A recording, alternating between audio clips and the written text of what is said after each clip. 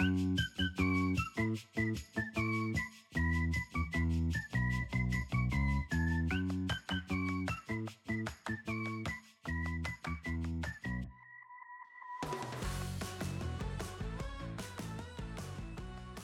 everyone, welcome back to Why the Flick, a podcast where we watch a new movie each episode and ask ourselves, why the flick did we watch this? I'm your host, Claire, and this week we are joined by Shalina from Everything 90s podcast. Hi, Shalina, welcome. Thank you. Thank you for having me, and hello, Why the Flick listeners. As a fellow 90s child, I love your podcast. Just like I'd like sometimes wish I could go back and live in the 90s. It was such a time. It's like honestly, like so many favorites, like movies, music, the style, honestly, of the 90s. I like a lot more. I'm glad that it started to make a comeback. Now the early 2000s seems to be coming back, which is I'm not excited for. But yeah, I do love the 90s. Yay. Yeah. And thank you for listening. I love the 90s as well. I'm a 90s baby as well, and yeah, it's obviously I'm biased, but the best decade. Yeah, we're not biased whatsoever, but we like the 90s a lot more. And so I think it's very fitting that our movie today is a classic from the 90s. It's one of my favorite films of all time. I'm so glad that you picked this one. It is Free Willy, released in 1993. It is directed by Simon Windsor, and most importantly, it stars Kiko, who plays Willy himself. Such an incredible film. Yes, I know. We're going to talk about it. We have to. It's, R.I.P. Kiko. But the IMDb description is very interesting, I think, for this movie. I never knew about it until I was adding it to my notes for this episode. But it pretty much gives away the ending, which for a title like Free Willy, I think the title also gives away the ending a little bit. Yes. But it goes, when a boy learns that a beloved killer whale is to be killed by the aquarium owners, the boy risks everything to free the whale. Definitely skips over a lot of other things that happened pre them rescuing Willy. But yeah, I was curious, why the flick did you pick this movie? So this was one of my favorite movies growing up, and I actually dug up my VHS. Oh my gosh, I'm so jealous. I'm so jealous. Little ASMR, is that the proper? Please, thing? Yeah, get it up on the mic. Oh, okay. This is the tape. It's incredible. I watched it. I don't know. It's like not rewounded. I know. I was like, is it rewound? Midway. It looks like. And this is the the case. Oh my gosh. This is really bringing me back now. I'm so glad that you brought this out. I would have, but yes. I'm sure it's like somewhere buried deep at my parents' house.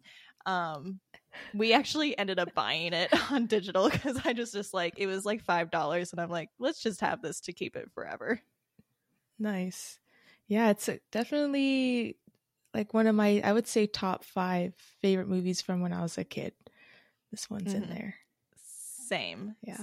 That's how I am. It's so funny that you had this on your list, because for some random reason, before you sent me your list, I was thinking, man, I really wish someone would put a movie on from my childhood like Free Willy.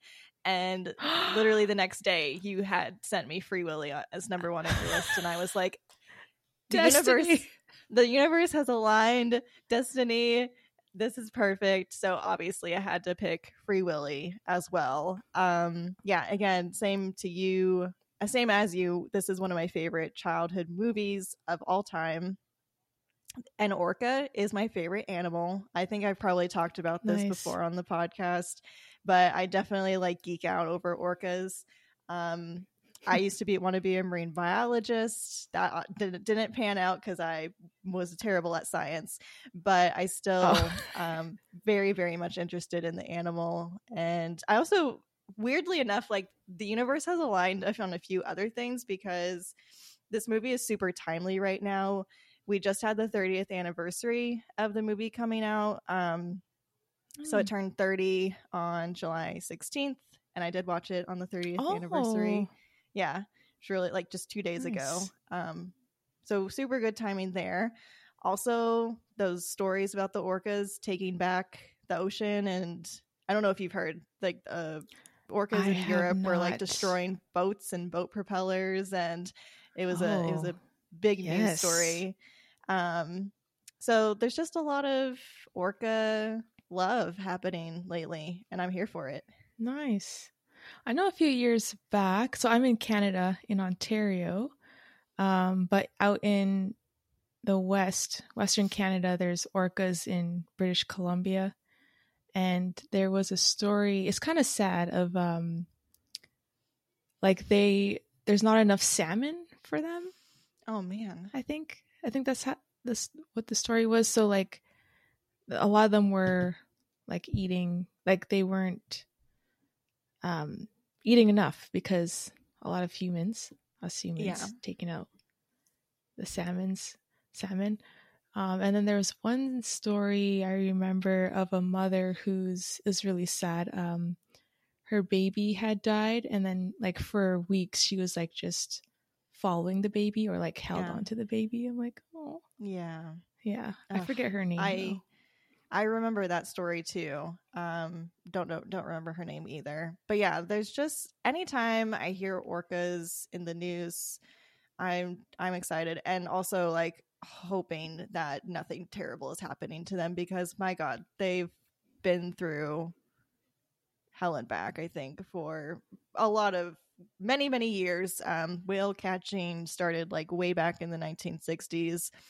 You know, things are getting better now, but still, I mean, it's terrible. And so speaking of which, with connecting it back to this movie, I'm kind of surprised this movie got made with an orca that was held in captivity, knowing the message of the movie is that they shouldn't be. And so it's really surprising to me that it got made at all. Like, I was reading through some of the IMDb trivia facts, and one of them said that they had auditioned 20 orcas for the role of Willy. I heard most of them were from SeaWorld, and SeaWorld declined because they did not like the message of the film, which makes sense because they are profiting off of animals in captivity. And then Free Willy, the first one, because there have been subsequent sequels and spin-offs, but Free Willy, the original, was the only one to use a real life orca in addition to animatronics that were used in the movie. But yeah, it's just surprising to me. Like, I'm glad the movie got made. It just is so surprising knowing the message. I agree. And I think it was the early 2000s when Kiko, who played Willy, actually got freed. I think it was like right after this. Like movie. It was several years. Oh, was it right after? Well, I don't know the exact timeline, but I know that it was because of this movie. A big push came out, which I definitely will talk about. But a big push came out to free him, and so yeah, like because of this movie, he did essentially get to become free. Yeah. And so in preparing for this episode, I watched it, and I haven't watched it since I was a kid. And it's funny because back in 2015, I became a vegan, first for like health reasons, and then I like was on board for like against animal cruelty and stuff like that. So it's funny how like this was one of my favorite movies as a kid, and it kind of like, what's that word when you're reading and it like influence, but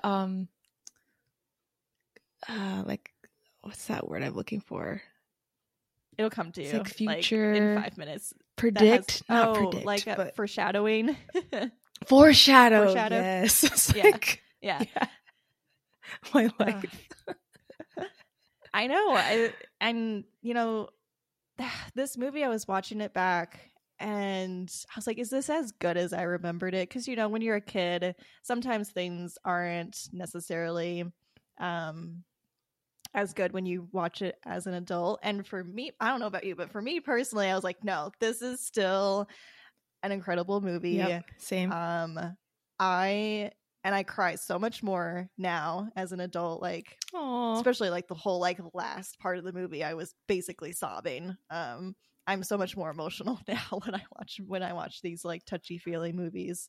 But yeah, I liked it a lot, and I think the message is really important. Also, it has an incredible song for one. It's got not only the harmonica song, which is classic for this movie, but the Michael Jackson song that he wrote for this movie in particular.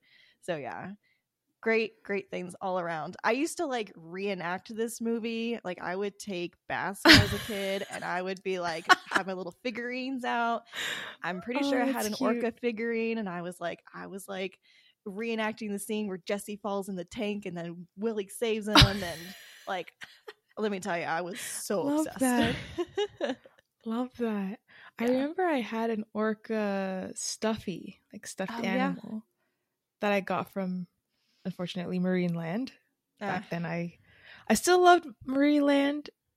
I guess because this movie came out when I was 2, but I probably started watching it when I was like 4. Mm-hmm. But I didn't really connect the message at that time. Yeah. But now, obviously, I don't support Marineland. Right. That's, I was in a similar like situation. I have been to SeaWorld, and I actually went to SeaWorld in my 20s, so like it wasn't even as a kid. But I went, saw the Orca show, saw the orcas. I was like so happy to get the chance to see them. And then fast forward like a couple years later, I saw the film Blackfish, the documentary that came out about all of the cruelty for orcas in captivity. I read a book. It's a really good book. I'm going to link it in the show notes, but it's called Beneath the Surface. It's by a former trainer for SeaWorld, and he wrote about all the atrocities that were happening behind closed doors with the orcas for years. And so ever since then, I will never go back and give them my money. And I'm glad that they are phasing out the ability to be breeding them in captivity. So essentially at least I don't know if that's in the entire US or worldwide, but I think at least at SeaWorld in the US, these will be the last orcas that they can ever have. Interesting. I need to look up. I just looked up quickly on Google Blackfish. I haven't seen this. Yeah, documentary. Gotta check it out. It is rough. It's pretty upsetting, but I think it's a really important piece of content for people to watch and just learn about more when it comes to these types of, like, just the history in general of whale capture and orcas in captivity. And and I think a lot more awareness started to come out after the I can't remember her name off the top of my head, but the SeaWorld trainer who was unfortunately killed years ago. I think a lot of awareness came out about how they were actually working with the whales after then. And so there became a big push to not only stop SeaWorld from getting new whales into the aquariums, but also phasing out like the breeding process and everything that was happening there. Yeah, so I definitely would encourage you, everyone listening, to go check out those 2 resources.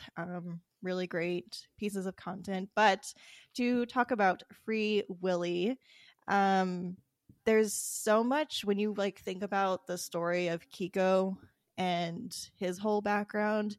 It's very similar to what happens to Willy. And in the first few minutes of the movie, we're seeing all of these like really beautiful documentary style shots of the whales swimming around, jumping out of the water, surfacing, and then to have that be juxtaposed with this really devastating scene of Willy being captured is just heartbreaking. And humans just suck. Human beings know. Suck. There's terrible and I'm a human, and I'm admitting we suck. Yeah, as a race, definitely. Yeah, that part, I didn't realize it happened so fast. I didn't realize it started like that. I didn't remember that was the first scene. But yeah, I'm like, no. When I saw the nets, I'm like, no. Yeah. And I'm like, don't worry, you'll be free soon. Yeah. Don't worry. Yeah, and like, so Kiko, the whale who played Willy, was captured similarly as Willy was, back in like 1979. I don't know how old Willy was or if they mentioned it, but Kiko at the time was like 2 years old. And then Kiko was brought, he like moved around a few different spots, but he eventually landed in Reno Aventura amusement park in Mexico. And much like Willy, Kiko's tank was way too small. It was meant for dolphins, I think. And so it was way too shallow as well. And same with Willy. Like, they put him in a dolphin tank alone. He was way too old to be caught in the first place. And, you know, when you see the shots of Willy being Kiko, you can tell like he's undergone a lot of stress. There's definitely like skin lesions you can tell around his fins. His top fin has completely flopped over, which they talk about happening when whales like that are held in captivity. So yeah, just lots of similarities between Willy and Kiko, and it's just like, it still baffles me that, like, I'm glad they got Kiko to do this movie so that they could eventually rescue him, but it's just like crazy that, you know, a company would be like, yeah, let's like have our whale be featured in this movie about how it's really bad to actually have whales in captivity.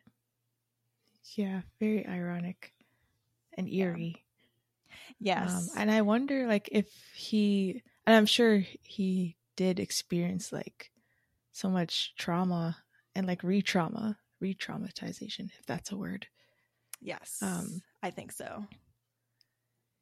Yeah, I mean, and it wasn't even the movie people, I don't know the correct term, it's not even them that pushed for his freedom. It was like fans of the movie that like petitioned for him.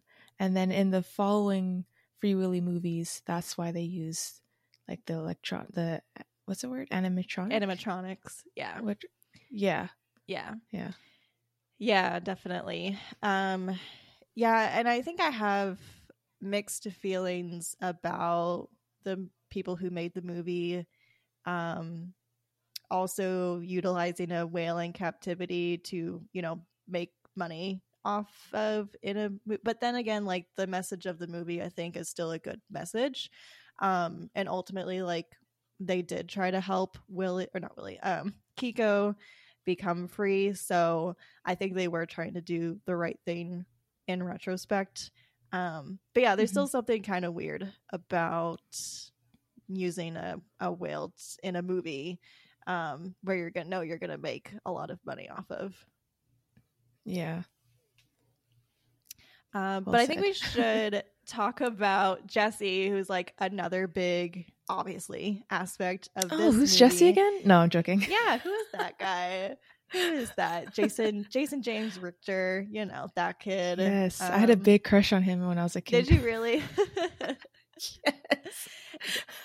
I learned that this was his film debut, and obviously we know he's been in at least he was in at least two other, the Free Willy 2 and 3, I think, movies. I didn't really recognize anything else that he's been in, but I'm like, he's forever and always Jesse to me. Same here. I don't know any of his other works. Yeah, same. But yeah, I think he did an incredible job with this role and conveying that really special bond that you get sometimes when you interact with not just an animal, but a wild animal at that. And one of the things that maybe I didn't like necessarily pick up when I was a kid that I pick up much more now as an adult are the similarities between Jesse and Willy, and that's really why Willy forms such a really close connection with him when he won't with anybody else. Yeah. that scene where Randolph was telling Jesse, like, Willy doesn't look at me. Willy doesn't look at, what's the girl's name? Ray. Forget the Ray. Doesn't look at Ray, but he sees you. And like, I felt that conversation was really special and probably uplifting for Jesse, especially because of his circumstance of being a foster child and like being on the streets out of place. So that part really stood out to me as an adult watching it. Yeah. When we first meet Jesse, we find out a lot about him. We find out he's an orphan.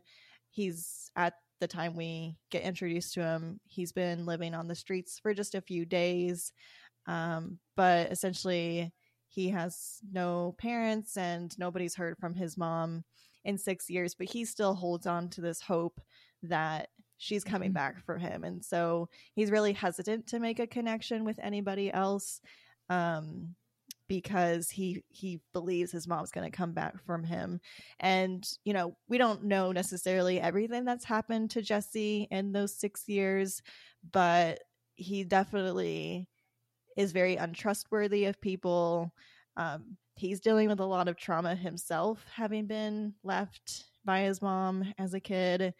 And so when he comes into meeting Willy, through vandalizing the adventure park that he lives in, they, I think, start to form this bond and connection through their shared trauma. Yeah. And it's cool to see how like Jesse getting into trouble, that saved him. Like Willy saved him and Jesse saved Willy. Because if he didn't like vandalize, because he vandalized and got caught, the amusement park, he then ended up getting a job there after he did his service, his community service, and then formed that relationship. Exactly. And then freed him at the end. So it's cool to see how like both parties saved each other. I didn't even think about it like Willy saving Jesse, but he really does, because you can see Jesse changing over the course of the movie, and he has this friend named Perry who keeps asking him, you know, come with me to California, and Jesse decides, no, I'm gonna stay here because Willy needs me. So there's that aspect of it, but then he's also beginning to open up a lot more to the people he's staying with, his foster parents, Annie and Glenn, the Greenwoods. In the beginning, he didn't want to talk or have anything to do with them, but I think over the course of the movie, through his like bond with Willy, he gets really excited about this, and it's something he's passionate about, and he wants to share that with his foster family. And so I think Willy definitely saved him for sure. And the other thing about Willy is that they can't get him to perform. They can't get him to do anything because he is a wild animal and doesn't want to, and is also living in these really doesn't like them. I cannot blame him for that. Is living in these really, really poor conditions. And it's not even like Jesse is trying to do tricks with him. He's just interacting with Willy. And that's how Willy becomes able to not necessarily do tricks, but I think like with Willy, he's doing it more so as like a social thing, and a way to like have fun. And it's not until they get to like the show that we realize that Willy is not a performer at all. But I think through all of that, Willy and Jesse form this really trusting bond together. Yeah.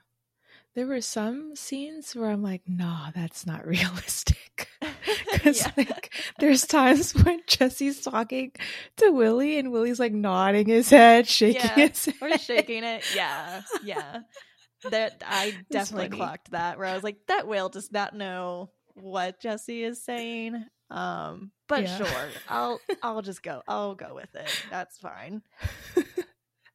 Yeah, and speaking of the whale, so we've obviously talked about Kiko in many of the shots. Willy was Kiko, the real whale, but then again, they also had these animatronics.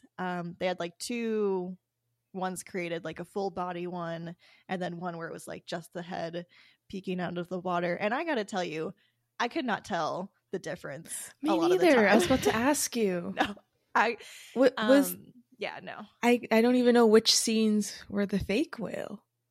Was it when they were transporting him on the truck? That's like, I'm like 99% sure that had to have been an animatronic, because I can't imagine they would have had Kiko be out of the water like that.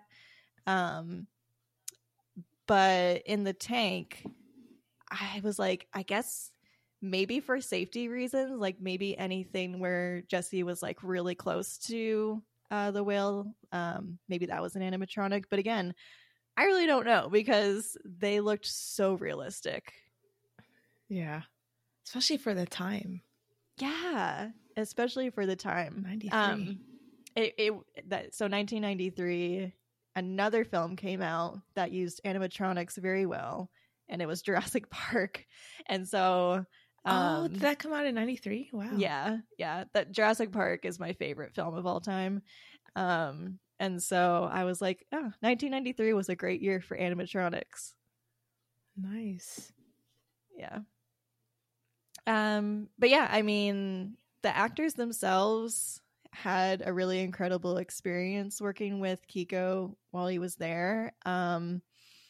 He really loved interacting with them, and I heard an interview, I think, with the actress who played Ray, and she said they would actually rub Kiko's tongue. So I don't know if that was real or the animatronic, but they would rub his tongue. And yeah, like Kiko loved like working with them, so it sounded like he had a pretty good experience playing the role, as much as he possibly can, being still like held in captivity. But there was like a scene, there's the scene where they do like the pre-show, and Willy jumps out of the water onto the landing at the very end. Apparently there was a shot where Jason, who played Jesse, was like in the wrong spot, and Kiko realized that and like maneuvered in a way so that he wouldn't crush Jason. Otherwise Jason would have been severely injured. And so Kiko knew, like, this is all coming from an interview from Ray, but she's the actress who played Ray, Lori Petty. But yeah, she said he did that intentionally so he wouldn't harm Jason. That's fascinating. Yeah. Oh, look at that. I know. Wow. It's just, that's beautiful. Orcas just are so smart and so compassionate. I really like the scene where Ray is talking to Jesse, and we as the audience along with Jesse get to learn more about orcas in the wild. And I do have a section in my notes called Orca Fun Facts. I will not go through all of these, but just orcas are so like sociable and smart and intelligent, and like Ray said, like they spend most of their lives in the same pod with their moms. Some stay with their moms forever, and their social structures are so important. I mean, they're incredibly smart animals and have such a range of emotion, I feel like. A lot of animals, if not all animals too. Yeah. Which, I mean, humans forget. Yes. Or some humans, especially in the North America. Exactly. Yeah. I feel like sometimes humans tie emotions to animals because we as humans have emotions, and oftentimes like emotions, and I mean that as in like revenge or whatever, but I maybe to not that extent, but I do think animals have emotions. I mean, I look at my dogs and I can see their emotions plain as day. And I definitely feel like with I mean, especially as we're seeing in this movie, like Willy has emotions, he has mood swings, he is fine one day and not fine the next, and that's how a lot of animals are in real life too. Yeah. So some of these fun Orca facts I'll go through just to share my fun knowledge about orcas, just because like I feel like this is the one time I get to do it. And so many people might be surprised to learn that killer whales are in fact actually not whales. They are actually considered dolphins. They're like the biggest like dolphin in the family, and they're really only called killer whales because they can hunt whales and kill them, but they're more so dolphins. Okay, because I was listening to a podcast. I don't think they're live anymore, but they actually did Free Willy 2 years ago. Oh, really? On their podcast, and I remember them mentioning that they're like, but they weren't sure. They're like, I heard orcas are actually dolphins. Yeah, like, but they're called killer whales, so they have to be whales. I know it's very bad marketing for them, because you do think that they are whales, and I thought they were whales for a really long time until I read that they're not whales, they are dolphins. What's the difference between a dolphin and a whale? That's like, a good question. Classified. I feel like it has to do with size. Like, I'm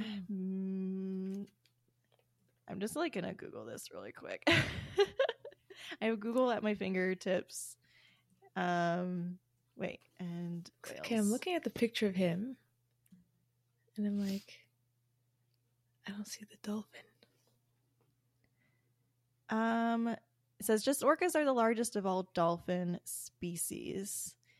And I guess one thing that makes them maybe different is that they are hunters, whereas maybe other whales just feed on like fish, whereas orcas can feed on a variety of other mammals, like and not only other whales, but like sharks and turtles and seals. And so maybe to that extent they're less considered whales, but I don't know. I did not pursue my marine biology degree, so I don't know for sure. But yeah, they're considered dolphins more so, which is cool. Okay. Their lifespan is sorry, go ahead. I was gonna say, if there's any listeners who know, yeah, let us know. Yes, please let us know. Feel free to comment, send us messages. If you are a marine biologist listening, we'd love to be enlightened.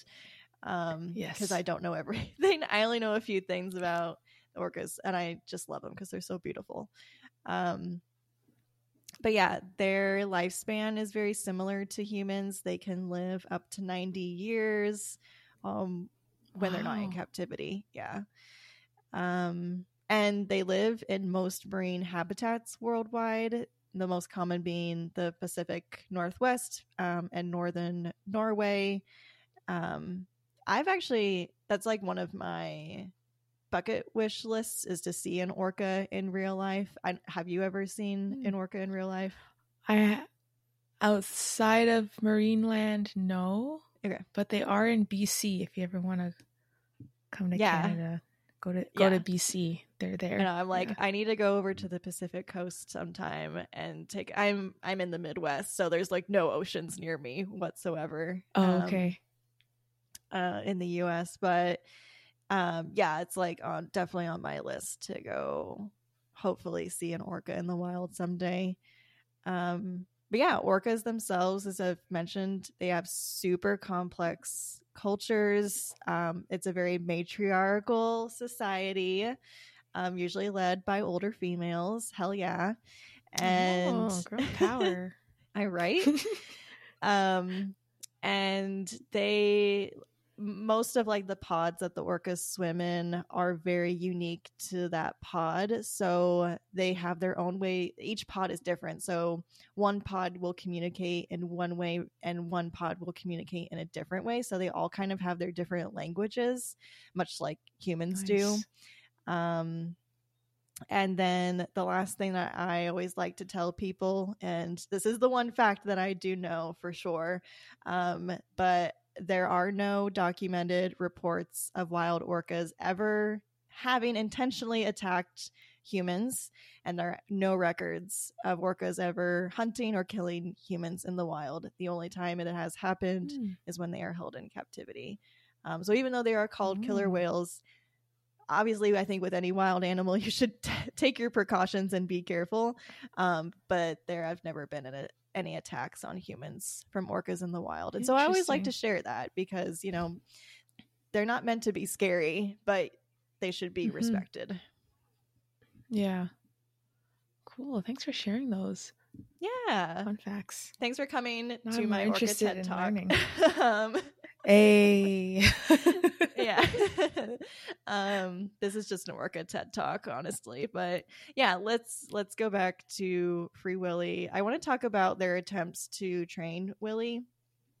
And I think they do a lot of really smart things. Like I mentioned already, Jesse doesn't even really intentionally try to train him at first. You know, he's just trying to play with him, and Willy ends up following him in his tank, and Jesse starts to like do a wave, and then Willy does a wave with his fin. They spin in circles together. But yeah, like the other thing I also didn't realize in this movie was that the reason that they try to train him is so that they can get a bigger tank built for Willy, which I like kind of missed when I was a kid. I didn't realize that was the whole reason for them wanting to train Willy, so that he can bring in money, because Dial, who is the owner of the park, refuses to invest in any sort of real nice things for Willy, necessities, unless he knows he's going to make money off of him. Yeah, it was kind of like a bargain between Jesse a bargaining chip. Dial. Yeah, which is just like ridiculous. That, and I think it just speaks to like human ignorance and humans like wanting to control everything. Is that Dial got this whale off of a very terrible whale catcher, then expected Willy to be able to do everything they want, and when he didn't, he refused to do anything else get for upset. him. Yeah. And they also, I don't know if you caught this, they weren't giving him the proper fish. Like they gave him bad fish. Oh yeah. Or were giving him bad fish. Scraps. And then there's one scene where Jesse was at like a fish market, and then he stole like the good fish to give it to Willy. I'm like, oh, Jesse. I know. Teardrop. I know. He did eventually like go back and say, sorry, I stole that fish, and pay for the next one. But yeah, you can see the size comparison with the little fish that they're giving Willy. And they do try to go through them. Like try to go through not giving Willy like the bad fish, like the broken bellies or ones that are mutilated. But still, like those tiny fish compared to the giant fish that Jesse brings him one day, it's entirely different. And it's no wonder that Willy and Kiko were severely like underweight, because they weren't getting what they needed. And also orcas are in the wild, catch their fish through hunting, and now you're just expecting him to eat just because you're giving it to him, which the fish is already dead at that point. Like there's no hunting involved. Yeah, it's upsetting. But we get a really lovely montage of them working with Willy. I really like that part where they play games, and they like he does jumps, and eventually like Willy and Jesse swim together. You know, and Jesse eventually like gets the courage to like pet his tongue. So their bond is like, they're like thick as thieves. They go hand in hand. Yes. Or fin and fin. Yes. Hand and fin.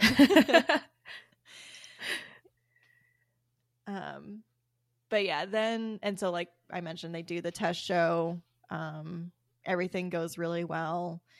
And so they decide to put on the Willy show. And I think this, to me, is one of the most upsetting scenes in movie history, because of the crowd in general. I think is terrible. But they have that underwater viewing area. And let me tell you, every time I watch this scene and I see those kids banging their hands on that glass, I get so upset and furious. I'm like, where are these kids' parents? Tell them to please stop. Yeah. Well, there's some parents there banging with them. I know. Ugh. And again, it's just like humans not understanding what it means to interact with a wild animal. Mm-hmm.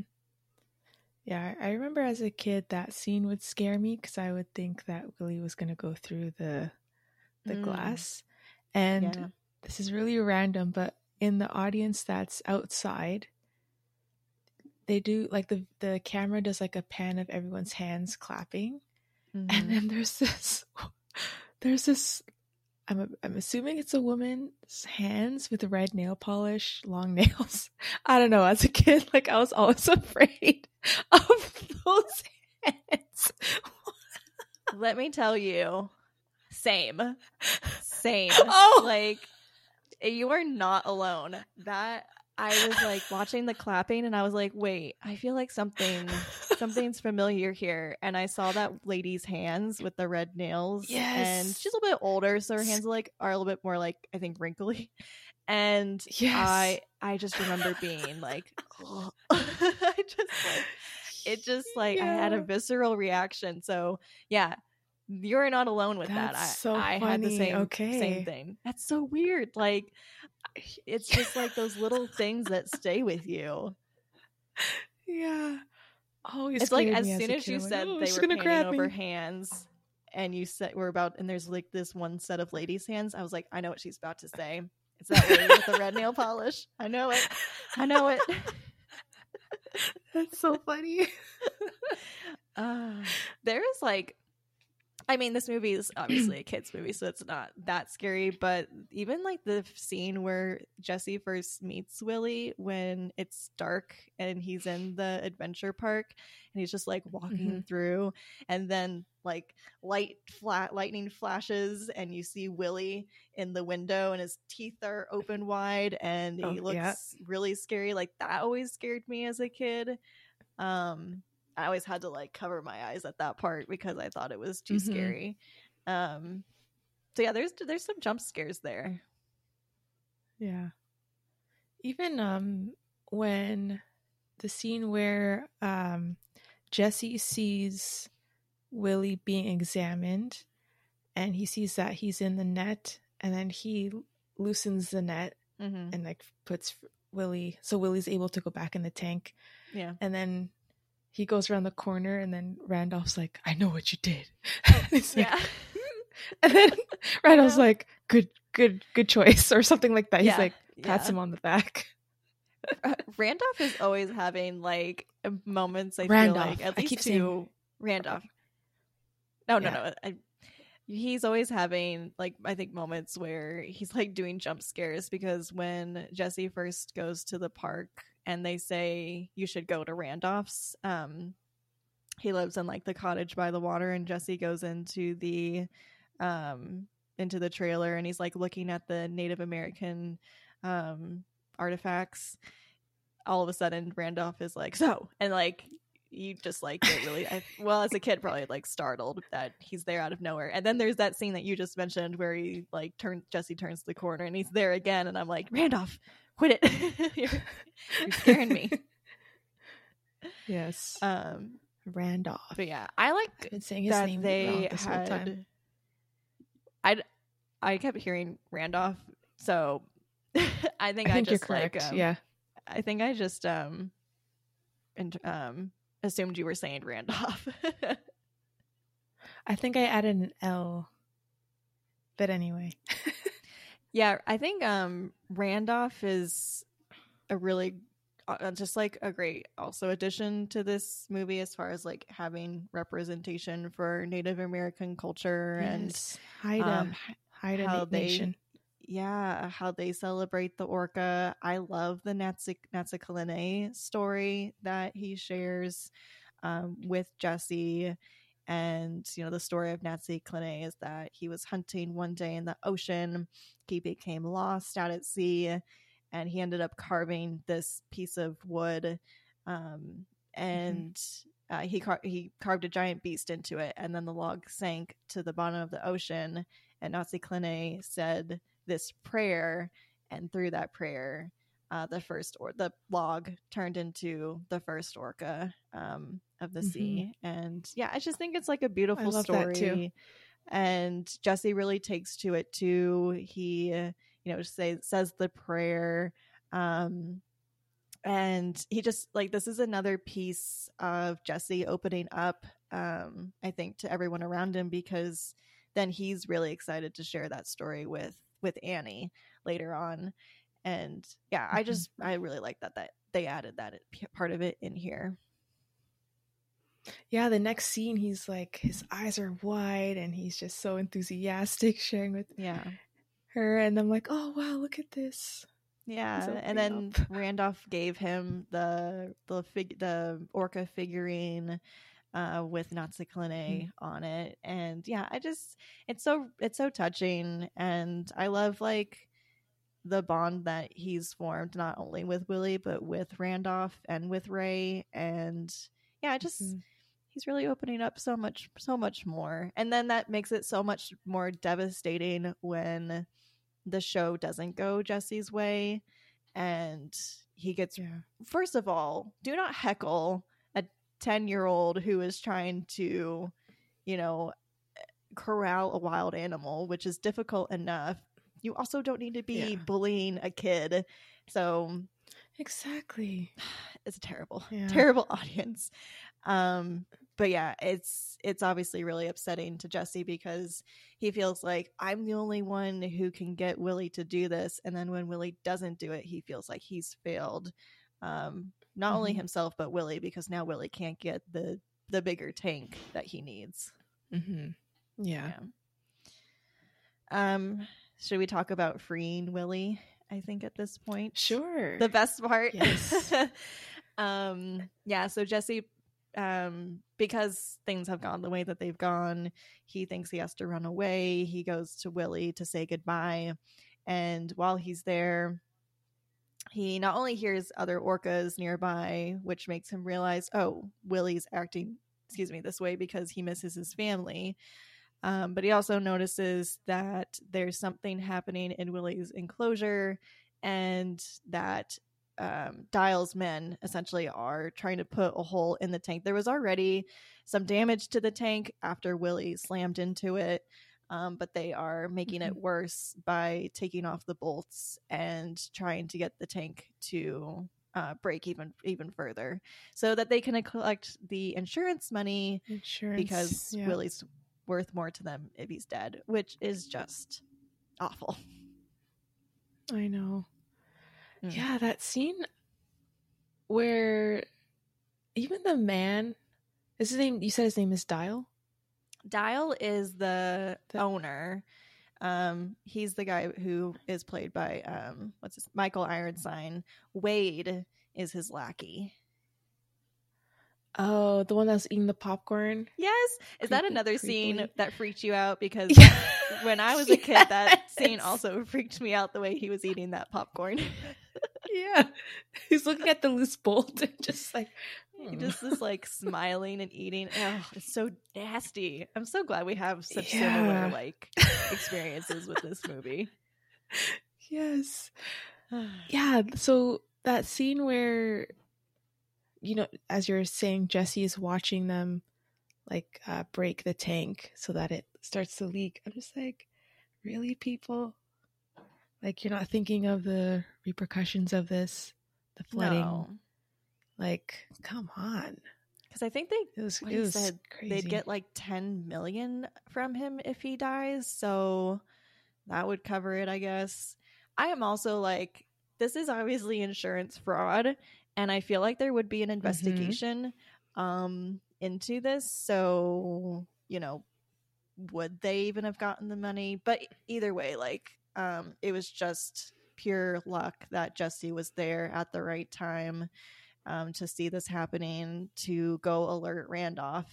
And this is where we get the let's free Willy and put him back into the ocean. And this is also a very stressful third act, as much as it is like a really exciting third act, because I feel like so many things go wrong and so many things are not in their favor. Like the scene where the water is sinking and you see it leaking through the glass, and then all of a sudden the glass shatters and the water just goes rushing out. I remember that part stood out to me very visibly when I was a kid, and just thinking like, are they gonna get Willy out in time and get him, you know, into the, what is it, I don't know what it's called. Ocean? I can't think of. Or the truck. The truck, yeah, but they needed to like, Willy needed to like swim into the thingy. The thingy. Like the net thingy. Whatever. You know what I'm talking about. Yeah. He had to swim into the tarp. I'm gonna call it a tarp. To be freed. So yeah, but then they do get him on the truck. And yeah, I feel like that whole sequence was definitely stressful enough.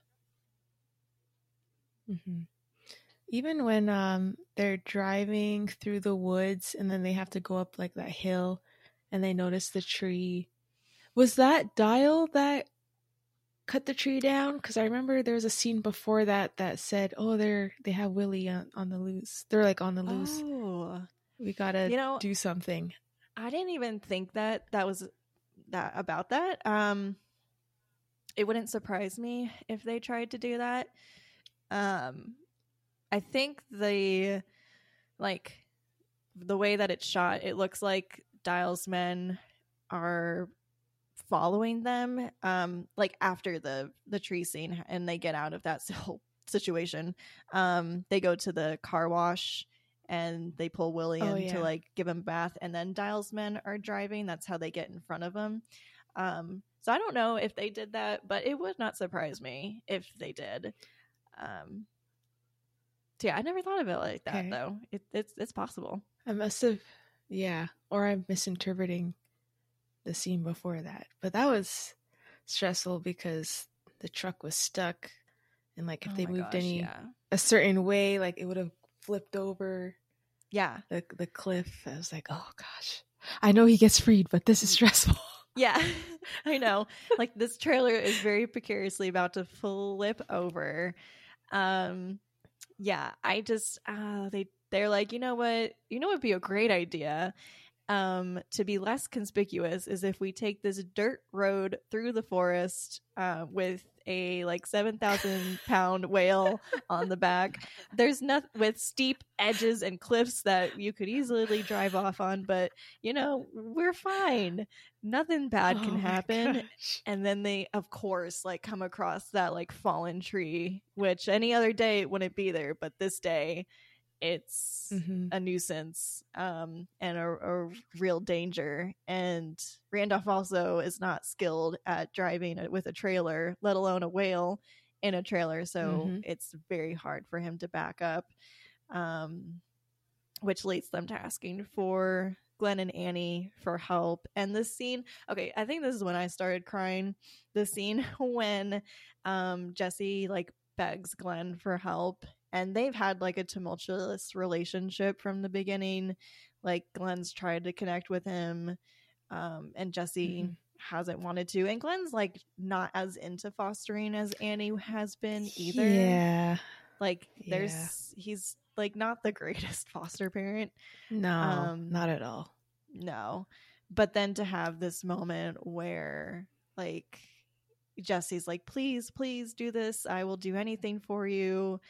And Glenn's like, there's a something out, whatever wrench, I don't know car terms, in in the back of the truck. Go get it. And then Jesse hugs him. Oh, it's just really touching. Like they finally have like that connection, and I'm so glad that Glenn agreed to go along with it, because they could all easily get very like arrested for this, even though I think if they explained the situation, it would be Dial getting arrested for trying to commit insurance fraud. Yeah. But yeah, thankfully they get out of that situation. They get back on the road. But yeah, again, like this is another situation where they have another like tumultuous thing they have to overcome when all of like Dial's men are at the marina and they've locked the gate, so like they can't get through. And you know, you think this is the end of the line, but then Glenn just floors it and busts through that gate, and that is just such a great scene. It gets me every time. I'm like, yeah, fuck those guys. Run them over. I don't care. Kill them. Like, maybe not to that extent, but you know, you just are like, at that point, you're in a truck. They're out there. You can definitely just ram at that gate, and he does. It's so good. And their facial expressions when they realize he's not like stopping. He's like, oh dang, he's gonna go through the gate. Okay, let's move. I know. Like they didn't. They're like they thought, waving their hands. No. That is not going to do anything. And they really like don't get out of the way until right at the last minute, because I guess they think they think he won't really hit us, but he will, and he almost does. And I don't blame him. Yeah, I'm just like, you have no idea what these people will do to free Willy. It's so good. And the fact that like he essentially ruins his truck to when he's like backing into Willy into the water, he like Glenn opens the door and there's just water like completely like rushing in, and it's like, well, my truck's pretty much ruined now, but you know what, I did it for Willy, and I did it for Jesse. That's good. As an adult, I was thinking, I wonder what Willy's thinking during this whole thing. Like, what are these people doing? I trust Jesse, but still, like, where are they taking me? It's so funny you mentioned that, because like I was watching on the anniversary of the 30th anniversary. I made my husband watch this with me, because I was like, we are watching this movie because it is the anniversary. And we were kind of also talking about this when Willy's like being tossed around and like put through this entire situation. And we're like, the entire time he's probably just like, can I have some water, please? Like, I'm so thirsty. He probably is. He's really like, oh my I really need to get back in the water now. Yeah, I especially like the part where the trailer is about to tip over the edge. Willy's like, what's going on back there? I mean, I'm sure there's like, he's definitely scared for sure. Like, I'm getting car sick. Yeah. I don't feel so good back here, guys. And Jesse says like, he doesn't look so good, guys. Yeah. I have to imagine Willy's like, he's like, I didn't sign up for any of this. Just, you know. But I appreciate the effort, guys. Thanks for doing that. Yeah.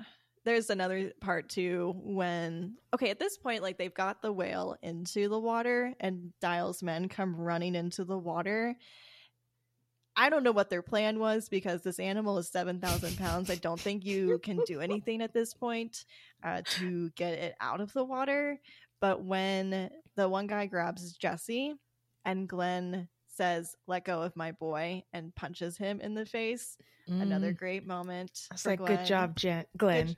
Good job, Glenn. Yeah, you redeemed yourself from some earlier comments you made. But yeah, and so then you think, okay, he's free, he's gonna get out. And then there's another instance where people are shitty and the boats block Willy from getting out with the nets again. Willy's like, not these damn nets again. I can't catch a break. And so this is where we get the iconic jump scene, which is just, the whole like Jesse saying goodbye to Willy, over the rocks. And I'm like, at this point, I'm crying my eyes out. I'm just an emotional person, like watching these movies back now, I think. But yeah, the jump over the rocks is like it's the poster. It is the poster. Yep. So, as we can see. Oh, I thought you were gonna hold it. Oh, there you go. Yep, I got the poster. it. Yeah. So we know like that's happening, and I'm glad. I mean, I really don't know what other poster they would use for this movie, because that's such an iconic part of the movie, and I think it really like is a perfect poster, even if it does give away the end. But we get the poster moment, and we get the Free Willy, and he jumps over it. And this is the one part where I was like, they used CGI for this when he's like diving back into the water. It was like the one CGI part I noticed, because it's like very early days of CGI. So it wasn't like the most finessed I didn't one. pay attention to that. Oh, yeah. I didn't notice.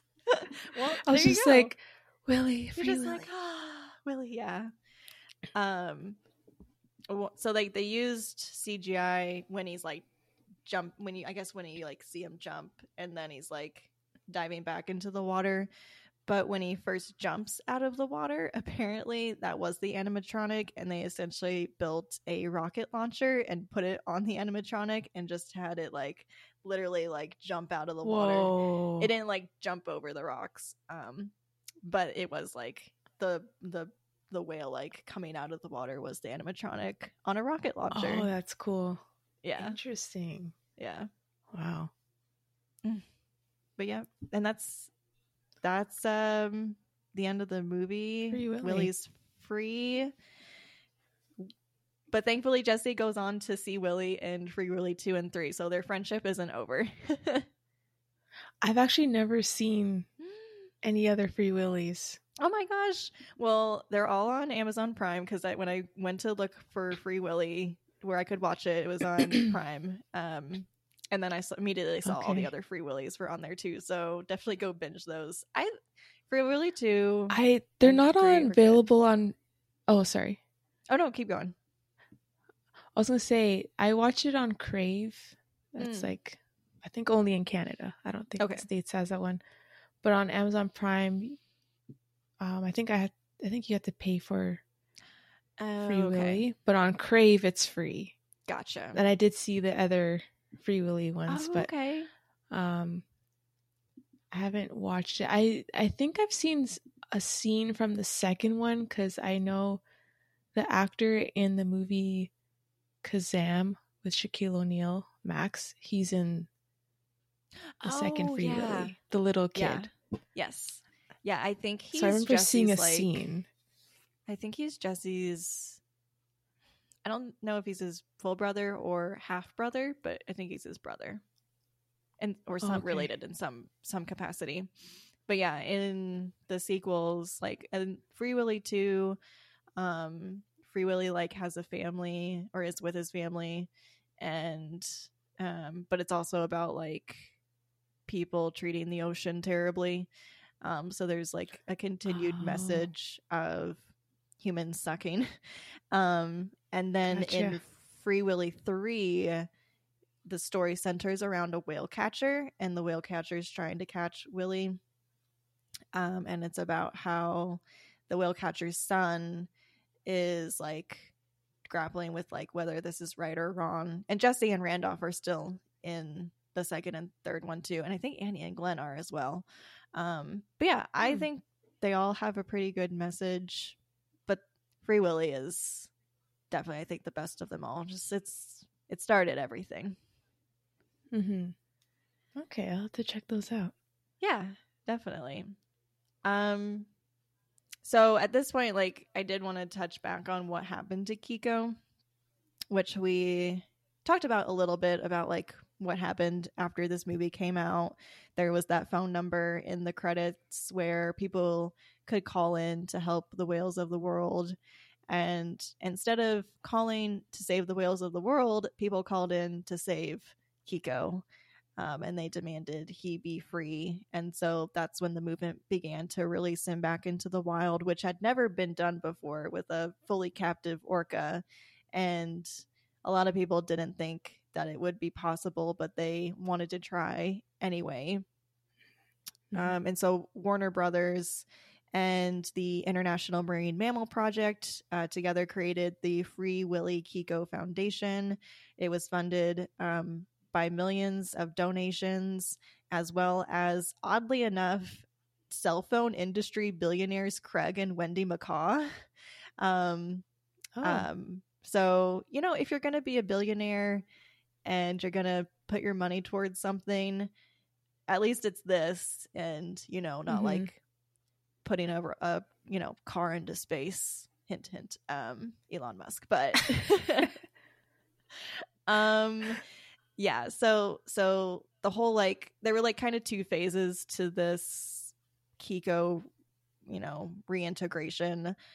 Phase one was getting him healthy again, so they moved him out of the park in Mexico to the Oregon Coast Aquarium. They built a 2 million gallon tank specifically for Kiko, and he did get healthy. He like gained weight, his skin conditions cleared up, and he even learned how to catch live fish.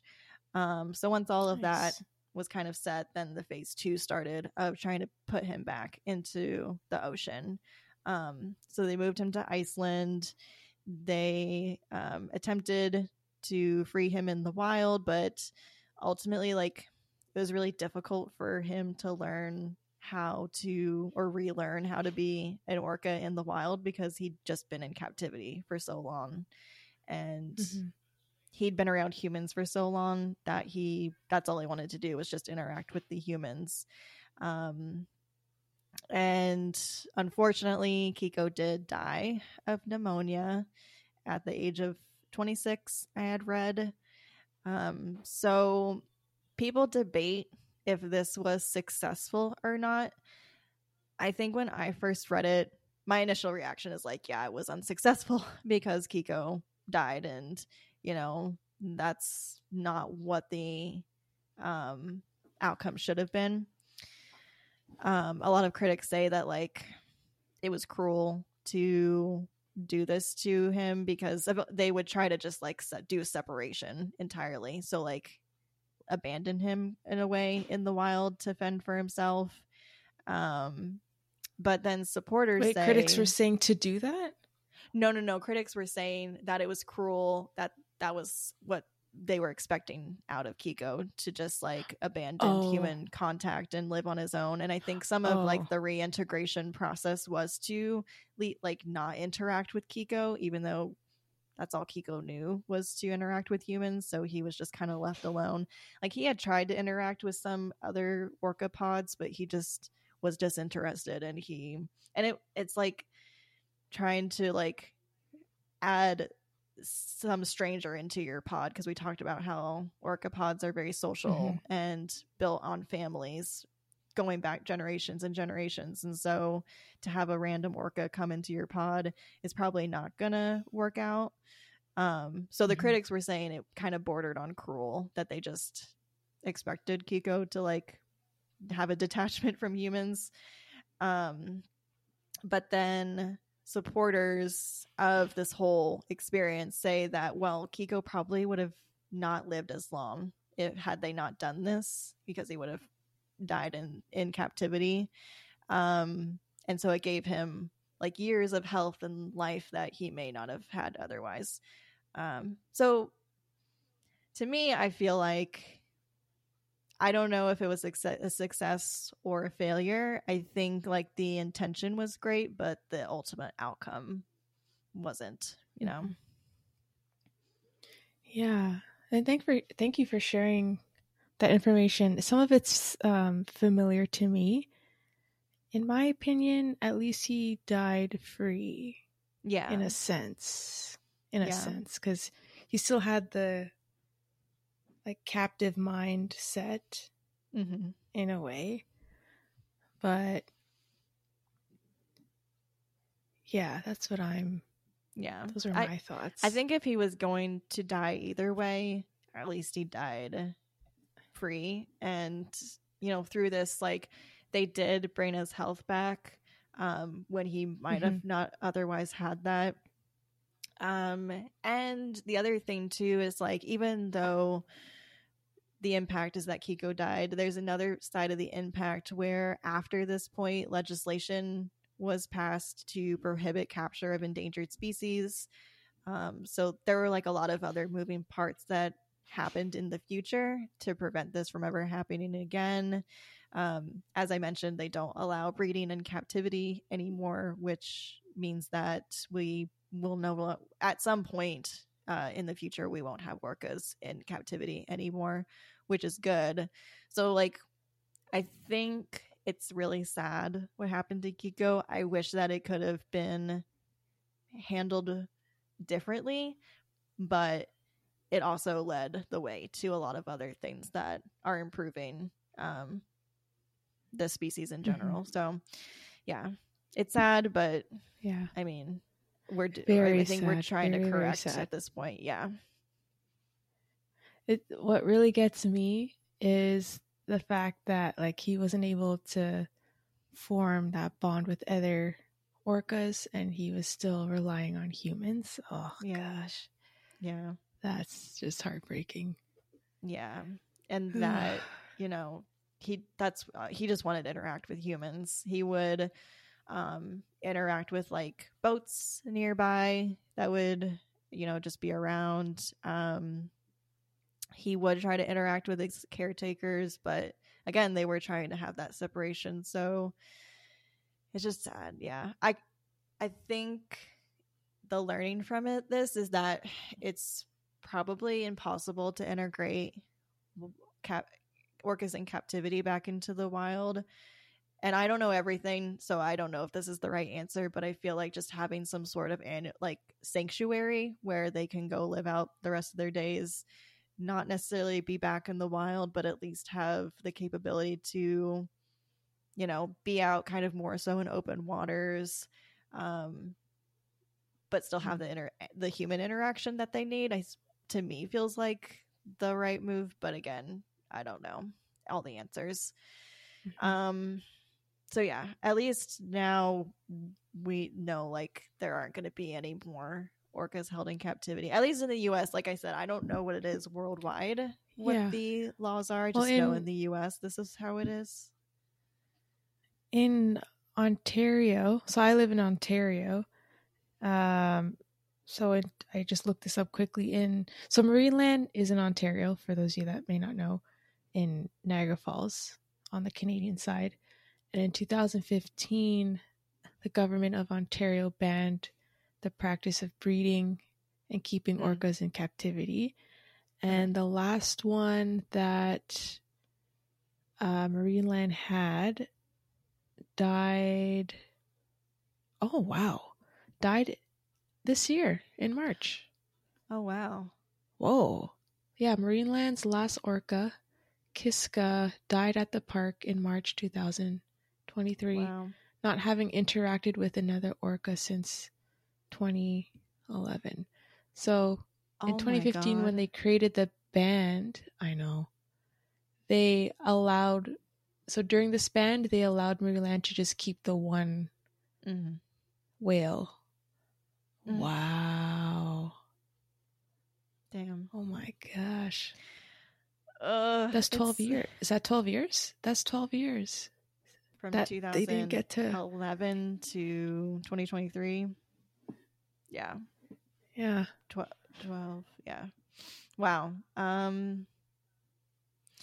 Well, I did not mean to make this be a really sad, like, ending, but I think it's really important for people to, like, just be aware of what is going on in the world. And like I said, I'm gonna link to a lot of resources in the show notes that you guys can check out to learn more about this. I might even try to find like some places that take donations, include those in there as well, because I think it's important to just be more aware about really terrible things happening, not just to like people but to animals too, and to do what you can to help. So, you know, bit by bit, try to make the world a little bit of a better place. But yeah. Yes. Well, we should probably get into some segments now. Some of these segments that we have. So our first segment is called Da Flick, and this is really just can be like rhetorical questions, but also just questions that we had that came up in the movie that was like, huh? And so I think my first Da Flick was, how Da Flick are they gonna let a kid get so close to an orca? Like, I get it, it's so touching and great that Jesse and Willy have this relationship, but it's the 90s. It is the 90s. Things people could get away with so much more back then. Oh yeah. But yeah, that was my first question. Like, do you have any Da Flicks? A couple. So the first one that comes to mind was when the kids, Jesse and the other kids who are experiencing homelessness, are taking the food that is like basically the scraps at a restaurant after the family paid and left. They're just taking the scraps, and then everyone's just staring at them. Fine. But then the restaurant staff are like, "Hey, you're stealing," and like sends the cops after them. I'm like, it's scraps. I know. Let them take the scraps. The people paid for it already. Like, what are you gonna do? Throw it in the garbage? Yeah. Who cares? Yeah. I mean, that seemed ridiculous. I'm like, there's literally hardly any food left. Who cares at this point? And also, can't you see, like, their kids? The system obviously failed all of them. But yeah, just don't be a dick. No need. I had like two other just like, we kind of like talked about this already, but my one was, why Da Flick are these parents letting their kids pound on the glass? I guess I'll blame it on the 90s again. But then also, why Da Flick did they decide to take a rural road with a whale on it? Just didn't seem like a good plan. You should probably stay on a road that has at least like concrete pavement, not some dirt forest road. Just saying. Yeah, that's a good one. My last two is one, it's really quick. I don't think a lot of people would catch it. So some context first before I start. In Canada, it's offensive to call like our First Nations people Indian.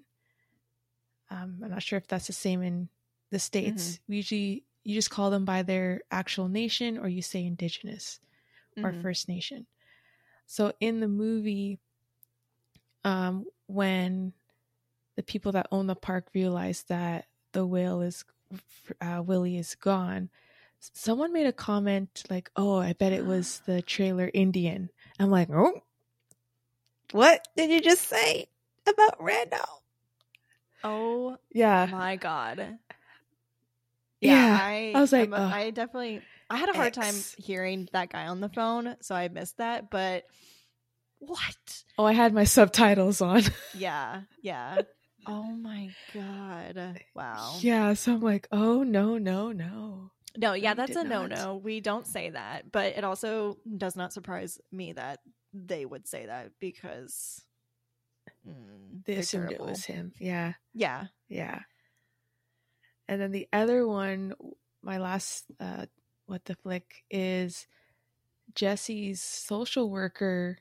There's a scene where they're outside and he's like, "Your mom's not coming back," and like kind of replaying when she left him, like she didn't look back when she left you, like she's not coming back. I'm like, okay, this is not helpful. Yeah, this is not how you talk about his trauma. This is not going well.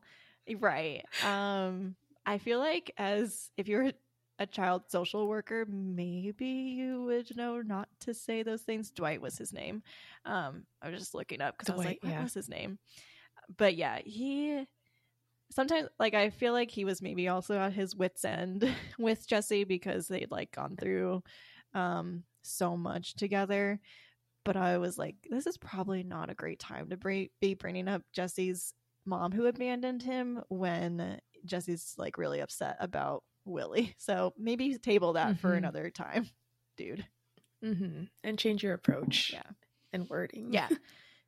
Yeah. Like, just give him some space. He doesn't need you to be on his back. Just let him sit in his emotions and feel what he feels. And exactly, but then, maybe that also pushed him to go visit Willy. And if he hadn't visited Willy would have died in the tank. So who knows? True. Cool. So I think we should move on to Dig of the Flick. I think the answer's pretty obvious. Well, to me, I have a clear pick. I don't know. Well, we might have the same ones. I'm thinking it's Dial, the owner of the park. Oh yeah, definitely. As like the Dig of the Flick, like for sure. Yes. Yes. Terrible person. Only cared about the money, to the extent that he was willing to kill a whale to get money out of it, and then essentially kept trying to get them to keep the whale when they had clearly like gotten him into the marine like water. I guess called the boats to like stop him from getting out. So all in all, just a really terrible person. Yeah. And I would also say, even though he redeems himself at the end, Glenn at the beginning, yes, I'm just like, dude, I don't like how you're not doing a good job here being a foster father. Yeah. Like, your facial expressions, your body language, what you're saying, it's just a no. Everything's a no. Yeah, I had Glenn on here to some extent. I didn't think he was a little bit of a Dick of the Flick until the end. But like, yeah, he like compares Jesse to a lease versus like, he's like, I'm not buying, I'm leasing like a car. Yeah. Which was a little icky. Yeah. Cringe. And then when Glenn and Annie are having that big fight, he says to Annie he's happy with just the two of them, and that's what makes Jesse throw the baseball out the window. And I was like, Glenn, come on. Like, there were parts where Glenn was not acting the best, but I think ultimately he turned around, so he redeemed himself at the end. Yeah. But yeah, I also had the whale catchers because fuck those guys for catching Willy in the first place. And then like Dial's other lackeys, including Wade. But ultimately, I think it's Dial, who's the Dick of the Flick for sure. And I hope he went to jail for fraud, for prison fraud, for fraud. Yeah, I hope they all told the insurance people like, he really did try to kill that whale. Yeah. Cool. So now our last segment is how many flicks do we give? This is the moment where we get to rate the movie for ourselves, but to talk about how this movie is rated just in general. On IMDb, it has a 6 out of 10. And then on Rotten Tomatoes, it has a 71% from critics and a 50% from audiences, which I think is considered rotten. And I'm like, what is wrong with you guys? I know. Maybe they're just really upset that Kiko died, which I would totally understand, but I don't think that's necessarily the entire reason why it's a 50% from audiences. Did this movie not resonate with anybody else from the 90s? I know. My God. Jeez. Haters. I know, haters for sure. I thought about this a lot for what I would give the movie, and I think I'm going to land at a 4.5 out of 5. I knew I couldn't give it a perfect score because of Kiko, like what happened to him, like ultimately like that's really sad. And I know that's not what happens in the movie, but I think, you know, knowing that that's the outcome of what happened of them trying to free Kiko, I think it doesn't make it like a perfect movie to me anymore. But I still think like there's a lot of really good messages in this movie around how humans interact with wild animals, and like how humans attempt to control nature and everything around them, and that's not always the case, that, you know, animals are going to cooperate with you. We should just leave animals alone and let them live their lives and not interfere. I really like the relationship between like Willy and Jesse. I think it's really special. And, you know, there's also like a message too of like Jesse trying to form a bond and relationship with the people in his life and not just the whale. So I liked that part of it too. And ultimately, like the third act, I love everything about it. So it all came together really well for me. Yeah, I agree. I think I'd give it the same rating, but I also want to point out, like,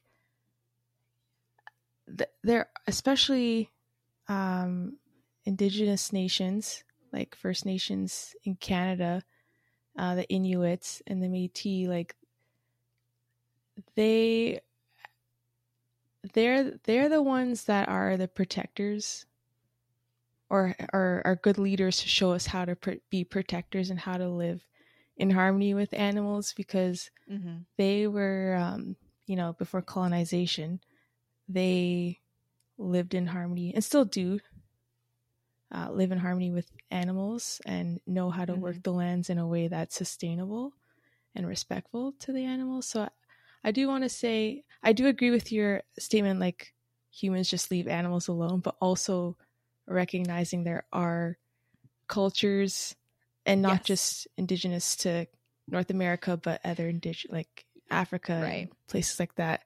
Totally. That Absolutely. we do know how to leave the animals alone. Yeah, I think it's more the like people with the colonial mindset. Yeah, I think I more so mean, and apologies, I do so more mean like respect wildlife, respect animals. You know, don't use animals as a way to like gain money, fame, you know, all of that. Don't use animals for selfish reasons. Yeah. So you said 4.5 out of 5. Yeah, and kind of a 5. I feel like as a kid, 5. Yeah, just like I don't blame you. The movie without like the context, a 5, but with knowing the context and background, 4.5, I would say. Yeah, same. Yeah. I'm just like so glad I finally got to cover this movie. This was like a dream list like movie for me. So I'm so glad this was your pick too. And it's just so fun to hear about shared experiences with this movie of like the hands and the guy eating the popcorn and just so many things about this movie I feel like stick with like us as kids, and I'm sure other kids who are now adults and watched this movie when they were kids. So yeah, it's just like such a cool experience. So thank you again for coming on the podcast to talk about this movie today. I want to give you a chance to plug your podcast and let everyone know where they can find you. Sure. Yeah, this was great. A lot of fun. And like I've been thinking about this movie since I started my podcast, but I'm glad, you know, you gave the opportunity for me to talk about it. So thank you.